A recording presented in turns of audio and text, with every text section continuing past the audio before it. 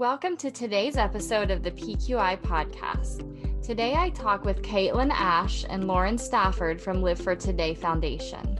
Caitlin and Lauren are both cancer survivors and board members of Live for Today.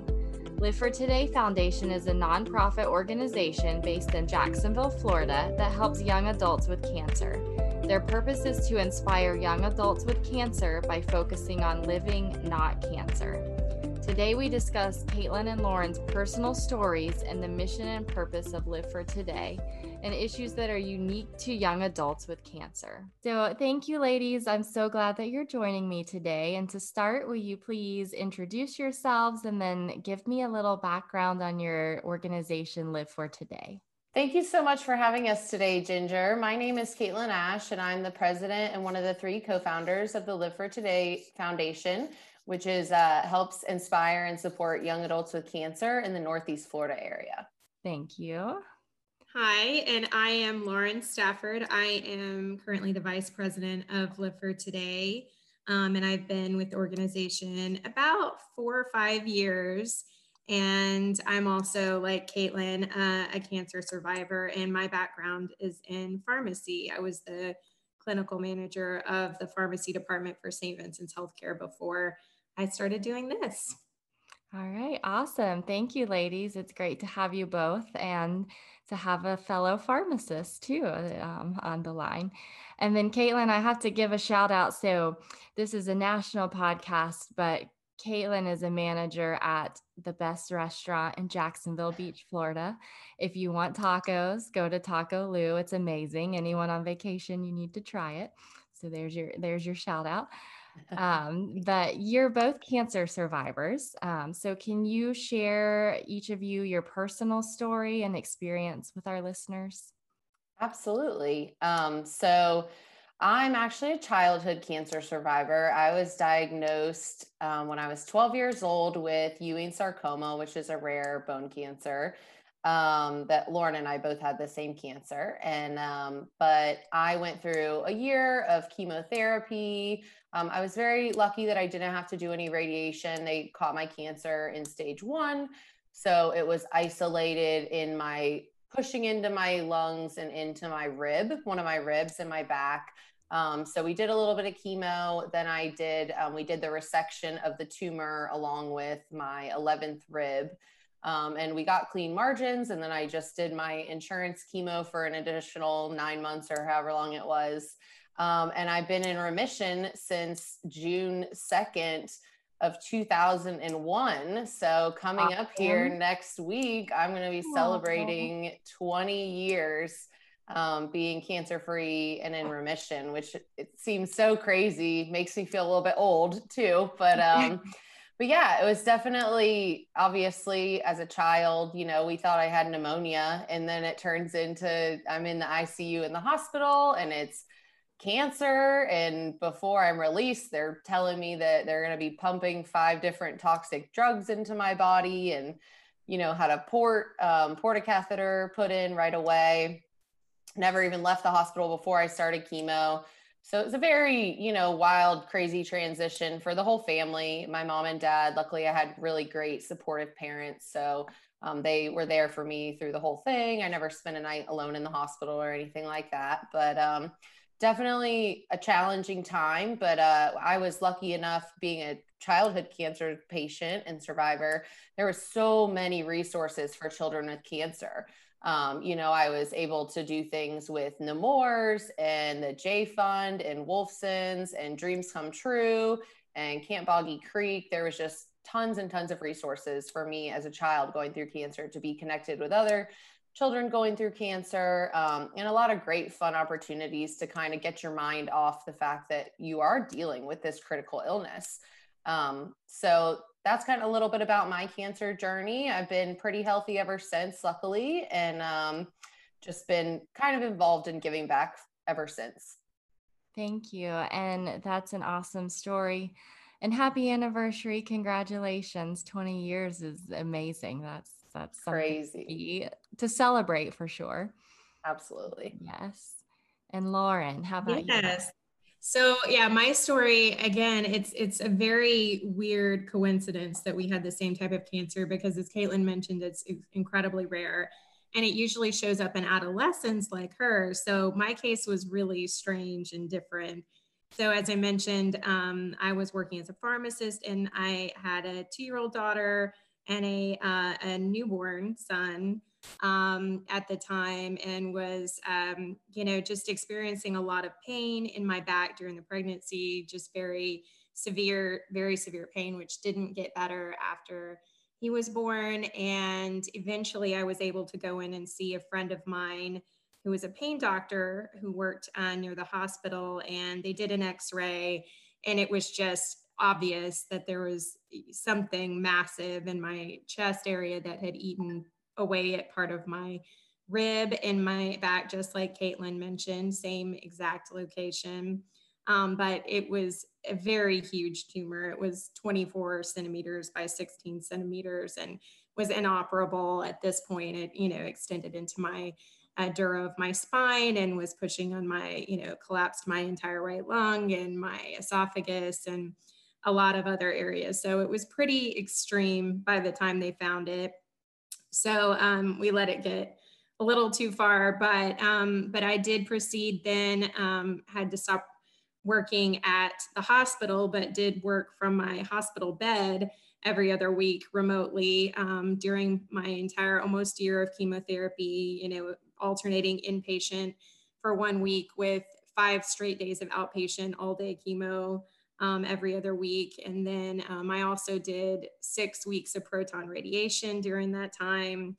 And eventually, things started looking like they were better and worse. It's such a roller coaster ride going through cancer. So, but I developed a really severe infection in the tumor and in my lungs with a fistula and pneumonia and other things after treatment. So it turned out what we thought was the tumor was growing was actually really bad infection inside the tumor in my chest. So ended up having to have surgery, so a thoracotomy to remove part of remove the tumor, so I had 5 thoracotomies over 12 days gosh. in the hospital. So they just kind of left my chest cracked open and just kept going in to do spinal surgery and general surgery and doing, removing part of my lung and correcting the fistula and taking out muscles to help, for muscle flaps. So it was quite a long recovery. So about 6 months of recovery from those surgeries.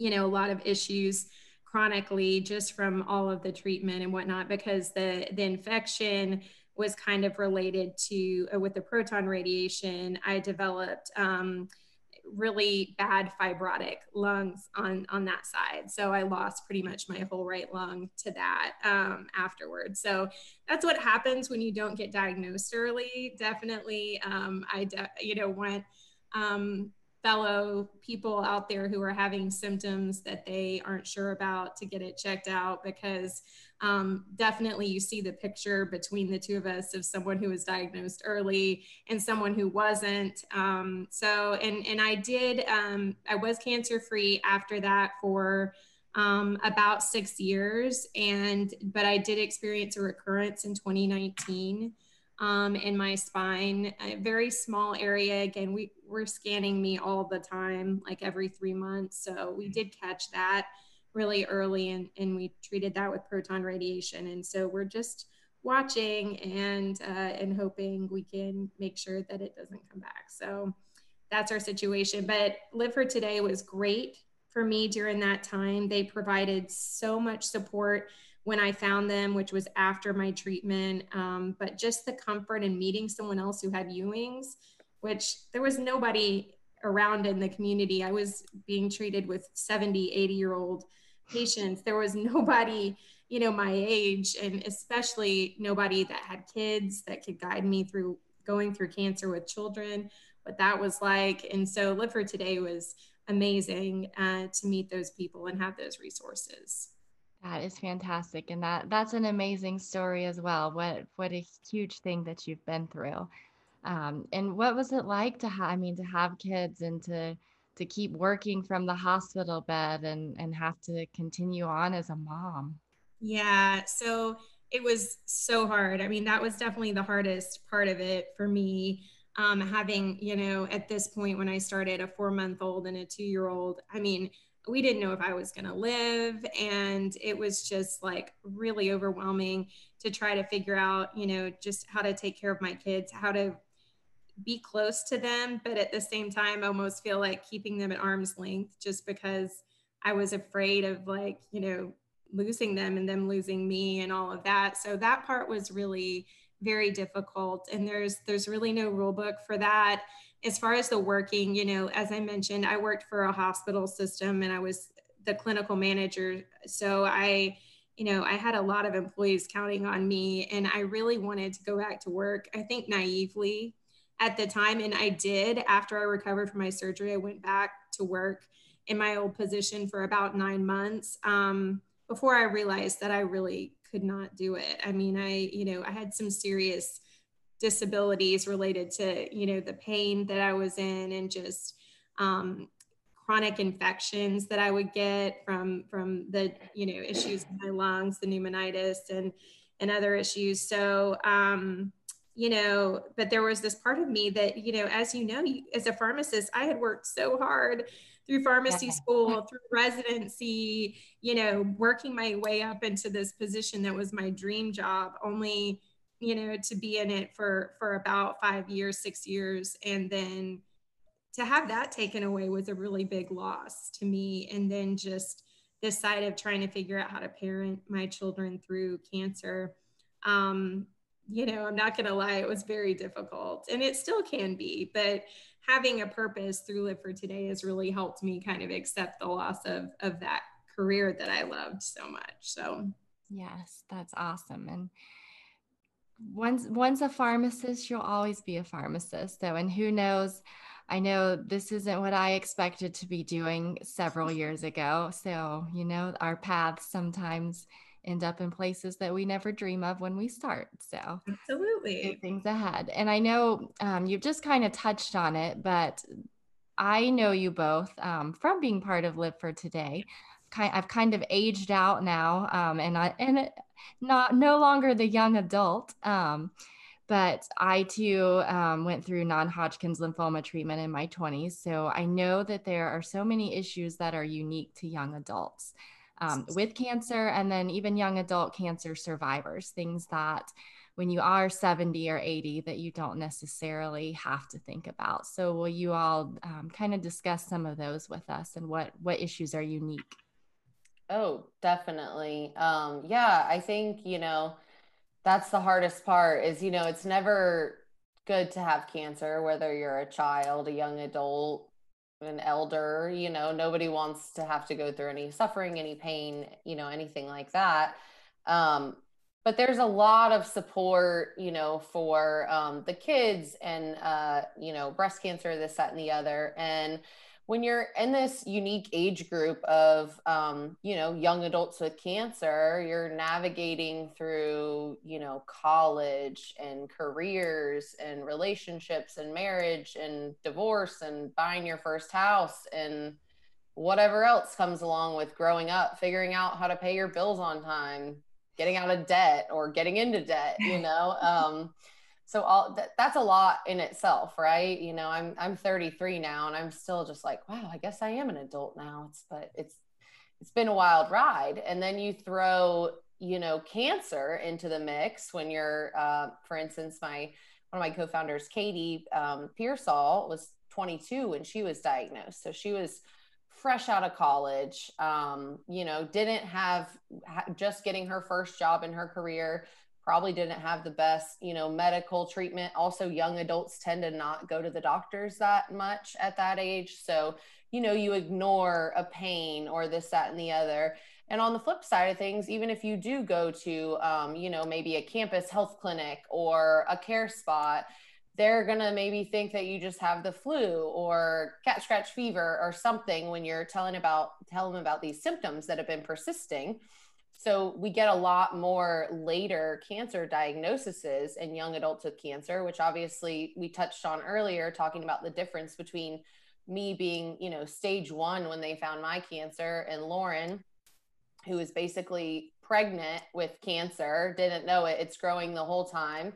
And then, you know, the major differences and how, you know, our lifestyle now, of course, you know, she's had to give up her career because of the disability and this, that, and the other. And of course, we're so grateful and thankful that she's alive and living a great, you know, life with her kids and everything. But there is a big difference between you catching it super early or super late, and the way that it's going to affect your life, you know, for your future. And that, I mean, I think that's one of the big things is a lot of people maybe don't have health insurance. They ignore it. What do you think, Lauren?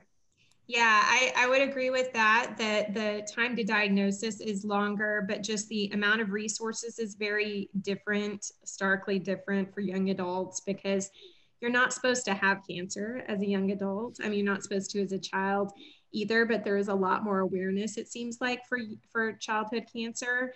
But young adult, you know, adolescent young adult cancers are you know, kind of an orphan group. Usually they're more rare cancers.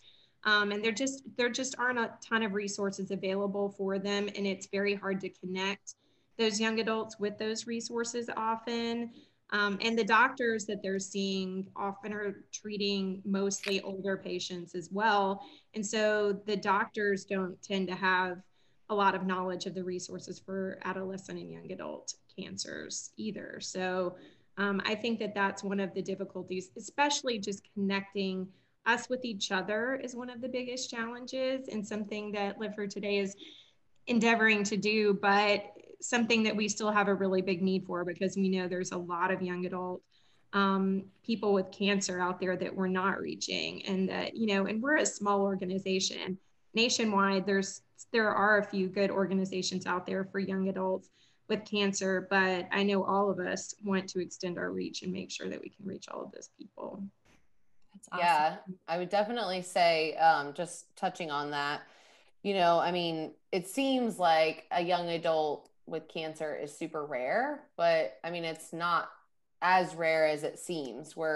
I mean, since the inception of Live for Today, which we formed in 2012, we've helped about 120 young adults with cancer in the Northeast Florida area. And I'm sure there's probably 100 that we didn't even reach because we're such a small organization growing.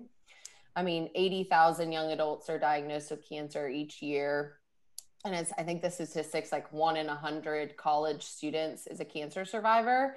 And I mean, even since forming Live for Today, I have personally known probably 3 to 4, maybe 5 people outside like of my Live for Today world, cancer world, that were personal friends, relationships, coworkers that have been diagnosed with cancer as young adults with cancer. So it just goes to show that it's not, you know, quite as rare as it seems. And there are people out there that definitely, you know, are getting hit with this cancer diagnosis at a young age and need that support of other people that they can relate to. Because I mean, we all know that young people tend to be a little bit more selfish. We think about ourselves, this, that, and the other, you know, it's all about me and how can I propel my future to the next steps when we're young. And so that can make friendships and relationships a lot harder as well, I think. So, you know, I think having that support where there's somebody you can connect to. Recently, one of my good friends from work, her long-term boyfriend was diagnosed with cancer. And I was so grateful that we have Live for Today so that we could, you know, introduce him to some other people that he'd gone through, take him to lunch with some other survivors so that he could just get a different perspective instead of just feeling, you know, sorry for himself. Man, I'm 28, I have cancer. This isn't supposed to be how life is right now. You know, my career is thriving. I'm hoping to get married soon. And now all of a sudden everything's on hold because you're facing this, you know, crazy life event. So I definitely think it's great that we have the support, and that everyone's able to be connected, because cancer, once you are done with cancer treatment, it's not, I mean, life doesn't go back to normal. There are physical, emotional, psychological, mental, I mean, the list goes on of the things that these survivors face, whether you had cancer as a child or a young adult. Many people need to be connected. It's not just like when chemo and radiation's done and you're in remission, life just goes back to normal. It's a new normal, but that's why, we started Live for Today to focus on living, not cancer. And I didn't mention, Ginger, that like you said, once a pharmacist, always a pharmacist. Also, once a Live for Today member, always a Live for Today member as well. So just remember that too. You're always welcome and part of our organization. So of course. Thank you. Like I'll be 40 in a few short months, so no longer so young. 40 soon too. So yeah, but we go up to 39 now, just so you know. Oh, well, look, I have 3 more months. Yeah. But and as you all know, like birthdays take on a whole new meaning and a whole new celebration. Like I'm glad to reach 40. So it'll be a big party. Yes. Of course. My husband turns 40 on Friday, so we're that's awesome. Happy birthday to him. Yeah. So I want to have you tell me a little more about the events that Live for Today puts on and those type of things. But first, you kind of talked about the issues. Most of our listeners are going to be oncology healthcare providers, so pharmacists, pharmacy technicians, nurses, physicians. Do you all have any tips or suggestions for them when dealing with patients who are young adults with cancer, or anything you could suggest or provide? Yeah, absolutely. I definitely have several things that I would like to say because, of course, we want to thank all of our oncology workers, the incredible people that were so compassionate around us. But there are always things that we as healthcare workers, and I started out my career in oncology as well. So I know that there are so many things I personally learned as a patient that I never thought about before as a provider. So I think that, among those things, obviously, always checking on the mental health of your patients is really important, I think, and that goes for any patient at any age. I would say that in general, it wasn't as much of a factor in my treatment. And, I'm not going to, talk about exactly where I was treated, but it was a very well-known healthcare facility. And the focus was definitely on my diagnosis, fixing the diagnosis. And I'm very grateful that they did fix the diagnosis, but I was left very adrift as a person and felt very alone. And I think that reaching out and finding resources in your local community or nationally that will connect your young adult cancer patient with the resources they may need for mental health care, for connection in a community. I think that those things really would have helped me figure out how to deal with what I was going through. Even just being able to talk to one other person who'd gone through or was going through cancer as a mom, that would have been an enormous resource for me. And including the patient in the education about what they're being treated with, the side effects, just remembering, as pharmacists, we always need to remember to look at everything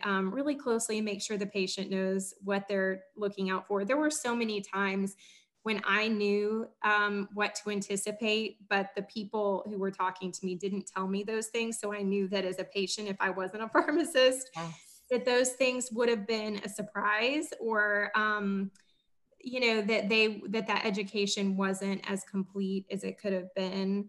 And I think that is really important, and really just listening to the patient.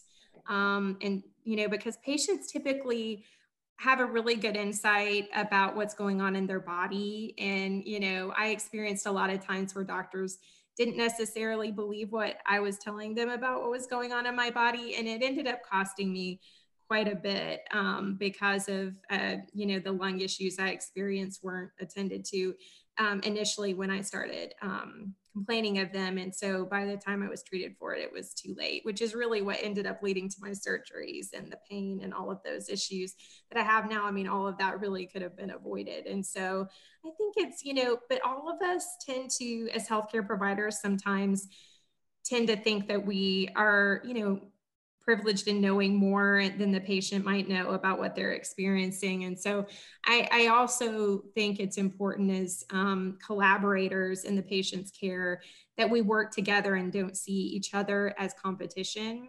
Yeah. Because, I saw a lot of that as well. Doctors in different specialties, even radiation oncology, pharmacy, and the medical oncology team arguing or trying to be right about a situation. And being right is important, but being a team and coming to an answer together, I think, is even more important. And listening to each other and listening to the patient. So those are just some of the experiences that I think I learned from. And I'm not blaming anyone. I'm just saying it's important just to remember to work together and put that patient first. No, that is such a good point, and that's amazing. We definitely always want to keep the patient at the center, and I love what you say about teamwork too. So yeah. Well, and I think just one other thing I wanted to mention, since you were asking about advice or whatnot for healthcare providers, which I am not, of course, because I'm a taco pusher instead at Taco Lou. listen, your service is some days more valuable than anything that we provide. Margaritas are pretty important, but they have a medicinal quality, I think. They sure do. But one thing that, and it's, to me, it's not a big deal, but I know to a lot of young adults or adolescents going through cancer treatment is, like I mentioned with my diagnosis, before I even left the hospital, I got a portacatheter and started chemo. And we never had any discussion about fertility or reproductive or anything like that. Now, granted, I was 12, so I was really young, but at that age, that is something probably like 12 and up, or at any point, if somebody's going to be going through chemo radiation, you might want to also talk to your patients about that and see if they want to freeze eggs or sperm or this, that, and the other. I personally don't have any children, or really, I love being an aunt, so I'm just going to do that. But so to me, it's not the end of the world. But internally, sometimes when people are like, oh, why don't you have kids? Why don't you have kids? I don't even know if I can have kids, but I don't, I personally don't necessarily care to go check, but I know that there's a lot of people that want to be moms and dads out there, and that's super, super important to them. And that's definitely something that if, I understand that chemo and things like that need to get started right away, but people definitely need to know about their options, I think, as well, so that they can consider that for their future. I would agree entirely on that, because even though, I was fortunate to already have 2 children and have just had a baby, but that wasn't even part of the discussion for me. And I did lose my fertility with treatment. So I've been postmenopausal since I was 30 when I started my treatment. And that was, if I had wanted to have 6 kids, that wouldn't have been an option, because they never did discuss it with me either. And I understand, again, this comes back to making the diagnosis first and not the patient first. I think, that same issue of just remembering that there's a whole person with a whole future in their mind, and they have to grieve that loss of that future. But also, if you can help as a healthcare provider, help that person to still have a future after their diagnosis that they may have in their mind, that is something that's of value. And I think it is important to talk to the patient about those options. No, I think that's absolutely correct. I was treated at Moffitt, and they did a great job of presenting options and giving those to me. But again, I went forward knowing it was my choice. So, I had the option. So even if things didn't work out, and thankfully we were blessed with two little ones. Awesome. But I was given the opportunity to make that choice. So I think that's so important. So with that being said, can you tell me a little more about the events that Live for Today puts on, and some exactly what you guys are doing? Yeah, of course. So as I mentioned earlier, I'm one of 3 co-founders, and we kind of joined together, all having, different stories about our cancer journey. But knowing that having these resources for young adults is very important. For me, I had them as a child, but my 2 co-founders were 18 and 22 when they were diagnosed, so they didn't necessarily have that same support. There was a lot more isolation and feeling.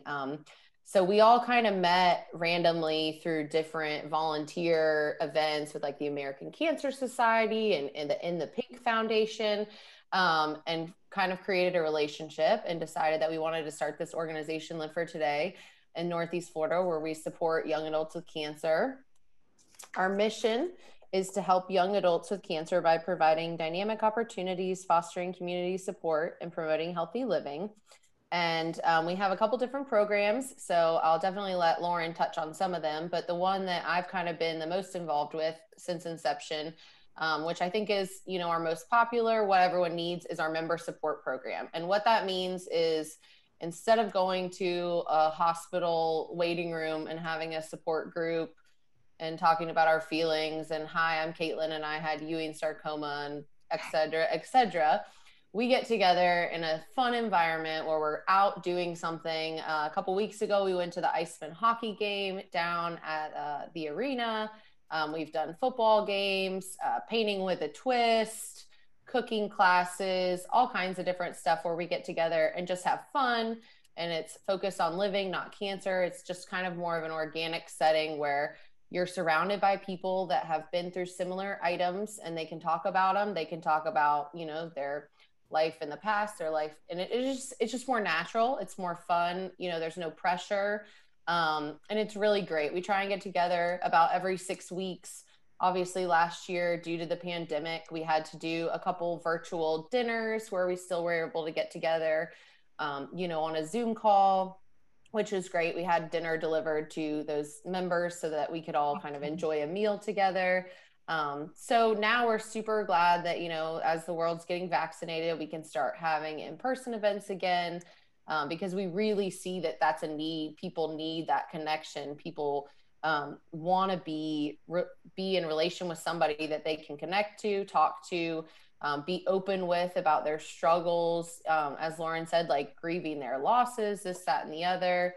So that's a little bit about what we do. And then for our member support events. And then we also, of course, want to get people out there and living in a healthy lifestyle. So sometimes we'll do, a yoga class, or we try and create partnerships with different places around Jacksonville in the area for yoga, CrossFit, Pure Barre, et cetera, to kind of get people out and living. And then, about quarterly or so, we'll try and do more of like a fitness type activity. And then I'll let Lauren tell you about our lovely, wonderful life adventure program that she's been running for the last several years. Yeah, so the last thing that is part of our organization is the Life Adventure Program, which is essentially like a Make-A-Wish type program for young adults going through cancer that are in our organization. So, and basically we do a custom planned adventure for qualifying members. So typically members who have recently gone through treatment within the last couple of years, or who are currently going through treatment. And that usually involves something very specific to that person. It's been anything from, flying lessons with a pilot to, a surfing trip, to going to California to meet Dave Matthews and go to a concert. I mean, we've been able to help coordinate some really big events with other organizations. And it could be just something like a local staycation at a nice hotel and a spa trip. It's just dependent on what that person can do, what they've been dreaming about doing. We've come up with some really creative ideas, but we've been able to do this, like Caitlin said, for the last few years. And these trips are really meaningful because it really helps to focus these members back on living and not just surviving. And that's kind of the big key point, because when you're going through treatment, or even kind of right afterwards, living in the shadow of cancer, you're sort of in this survival mode, and it's hard to focus on all of the things that make life worth living. And these life adventures really focus you back on that, sometimes allowing you time to either grieve, like I said, or spend time with a loved one, or just get back out there and feel like you're living your life. And these are just absolutely incredible trips. And I was blessed to get one after I went through treatment. They planned an incredible trip for me. My husband and I, for our 10th anniversary, went out to Napa Valley with some friends, and they planned they planned a whole day where I had like a hot air balloon ride over Napa Oh, that's and, amazing. and wine tasting trips, and arranged a car for us for the whole day to take us to some different wineries. It was incredible. They did such a great job. So I'm trying to pay it forward by helping with that division ever since. That is great. So many great initiatives and so many great projects to be part of. And I love the support system that's not a support group, but it's just doing life together. I love that. And then to end, we have two questions that we ask all of our guests. So the first one is we call this the PQI podcast, and it's really to bring awareness to the PQI positive quality intervention resource that Encoda publishes. So I know I sent one of those along to you, but Lauren, what value or do you see value in the PQI resource as a pharmacist? Yeah, absolutely. And I did take a look at it, and it's actually the kind of thing that I used to do as a clinical manager. I used to, write and run our protocols for the hospital. So I think it's so important to be able to have something like this, to be able to, triage and look at what a patient is experiencing, as we were talking about, with side effects of these different, especially these newer agents, and then to be able to do a protocol dose adjustment and all of those things. I think that's really helpful, because it allows the patient to have a plan, and it can avoid some of these, ER visits and other, issues that come up that really affect a patient's quality of life. So being able to address that proactively, with what you guys have put together, I think it looks excellent. You've got all of the process built in. And I think that is just, it's going to help the patient and the pharmacist and the whole team to work together for the patient's good. So yeah, I was really impressed. I think it looks terrific. So, good job with that. Definitely providing that education, as well as giving pharmacists opportunities to have those interventions and do those dose adjustments, which I think is a really big part of our skill set, and Absolutely. all of that. So yes, thank you. Thank you for taking the time to look it over too. And then just as a final question, the world is opening back up, we hope very soon, it seems to be. So if you all could travel anywhere other than Napa on a hot air balloon, that might be top of my list. Where would you go and why? Well, I personally haven't really been that many places outside of the United States other than like Mexico. So that does, on a cruise or whatnot. So, For tacos, yeah, for more tequila, you can never get enough tequila, but I do, want to go, travel Europe at some point. I really, really would love to go to Australia. I know it's like the farthest place in the world, but I just feel like it's so beautiful there. It would be a great experience. Australia, New Zealand, and or Greece. I'm a big fan of the movie Mamma Mia, and I also have a friend that's Greek, and she traveled with another good friend, and just looking at all their beautiful pictures, in Santorini and everywhere else, just, I don't know, it seems like a very magical place that I would enjoy. Florida, we've got the beaches, we've got the sun, but sometimes it's just nice to, get a different landscape view for a few days. Yes, that sounds lovely. I think those are good choices for sure. Like for me, I think just a more practical trip coming up, I would really love to take our kids to Costa Rica and do the whole rainforest and hiking and surfing and everything, whitewater rafting. I'd really love to do that. And Australia is amazing. I was an exchange student there, so I hope that you get to go. And I got to hike up Uluru and do the Great Barrier Reef and spend, do a whole weeks long safari there. So it's amazing. I would love to go back and go do New Zealand and the South Pacific. I'd really love to do, like, overwater bungalow whole thing someday, maybe. That all sounds amazing too. I hope you both get everywhere. Yes. But thank you so much for being with me today. It's been a pleasure to have you and talking about such important issues to young adults. So thank you. Thanks for having us on. We really appreciate it, Ginger. Yeah, thank you, Ginger. It's been a delight. I hope you enjoyed my conversation with Caitlin and Lauren. More information on Live for Today Foundation can be found in the show notes. To download this podcast, you can search the PQI podcast on Spotify and Apple, and remember to subscribe. You can listen on our website at ncoda.org. That's ncoda.org. You can also follow us on Instagram at the PQI podcast. We would also like to thank NCODA for making this podcast possible, and we hope you join us next week for another edition of the PQI podcast. Thanks, everybody.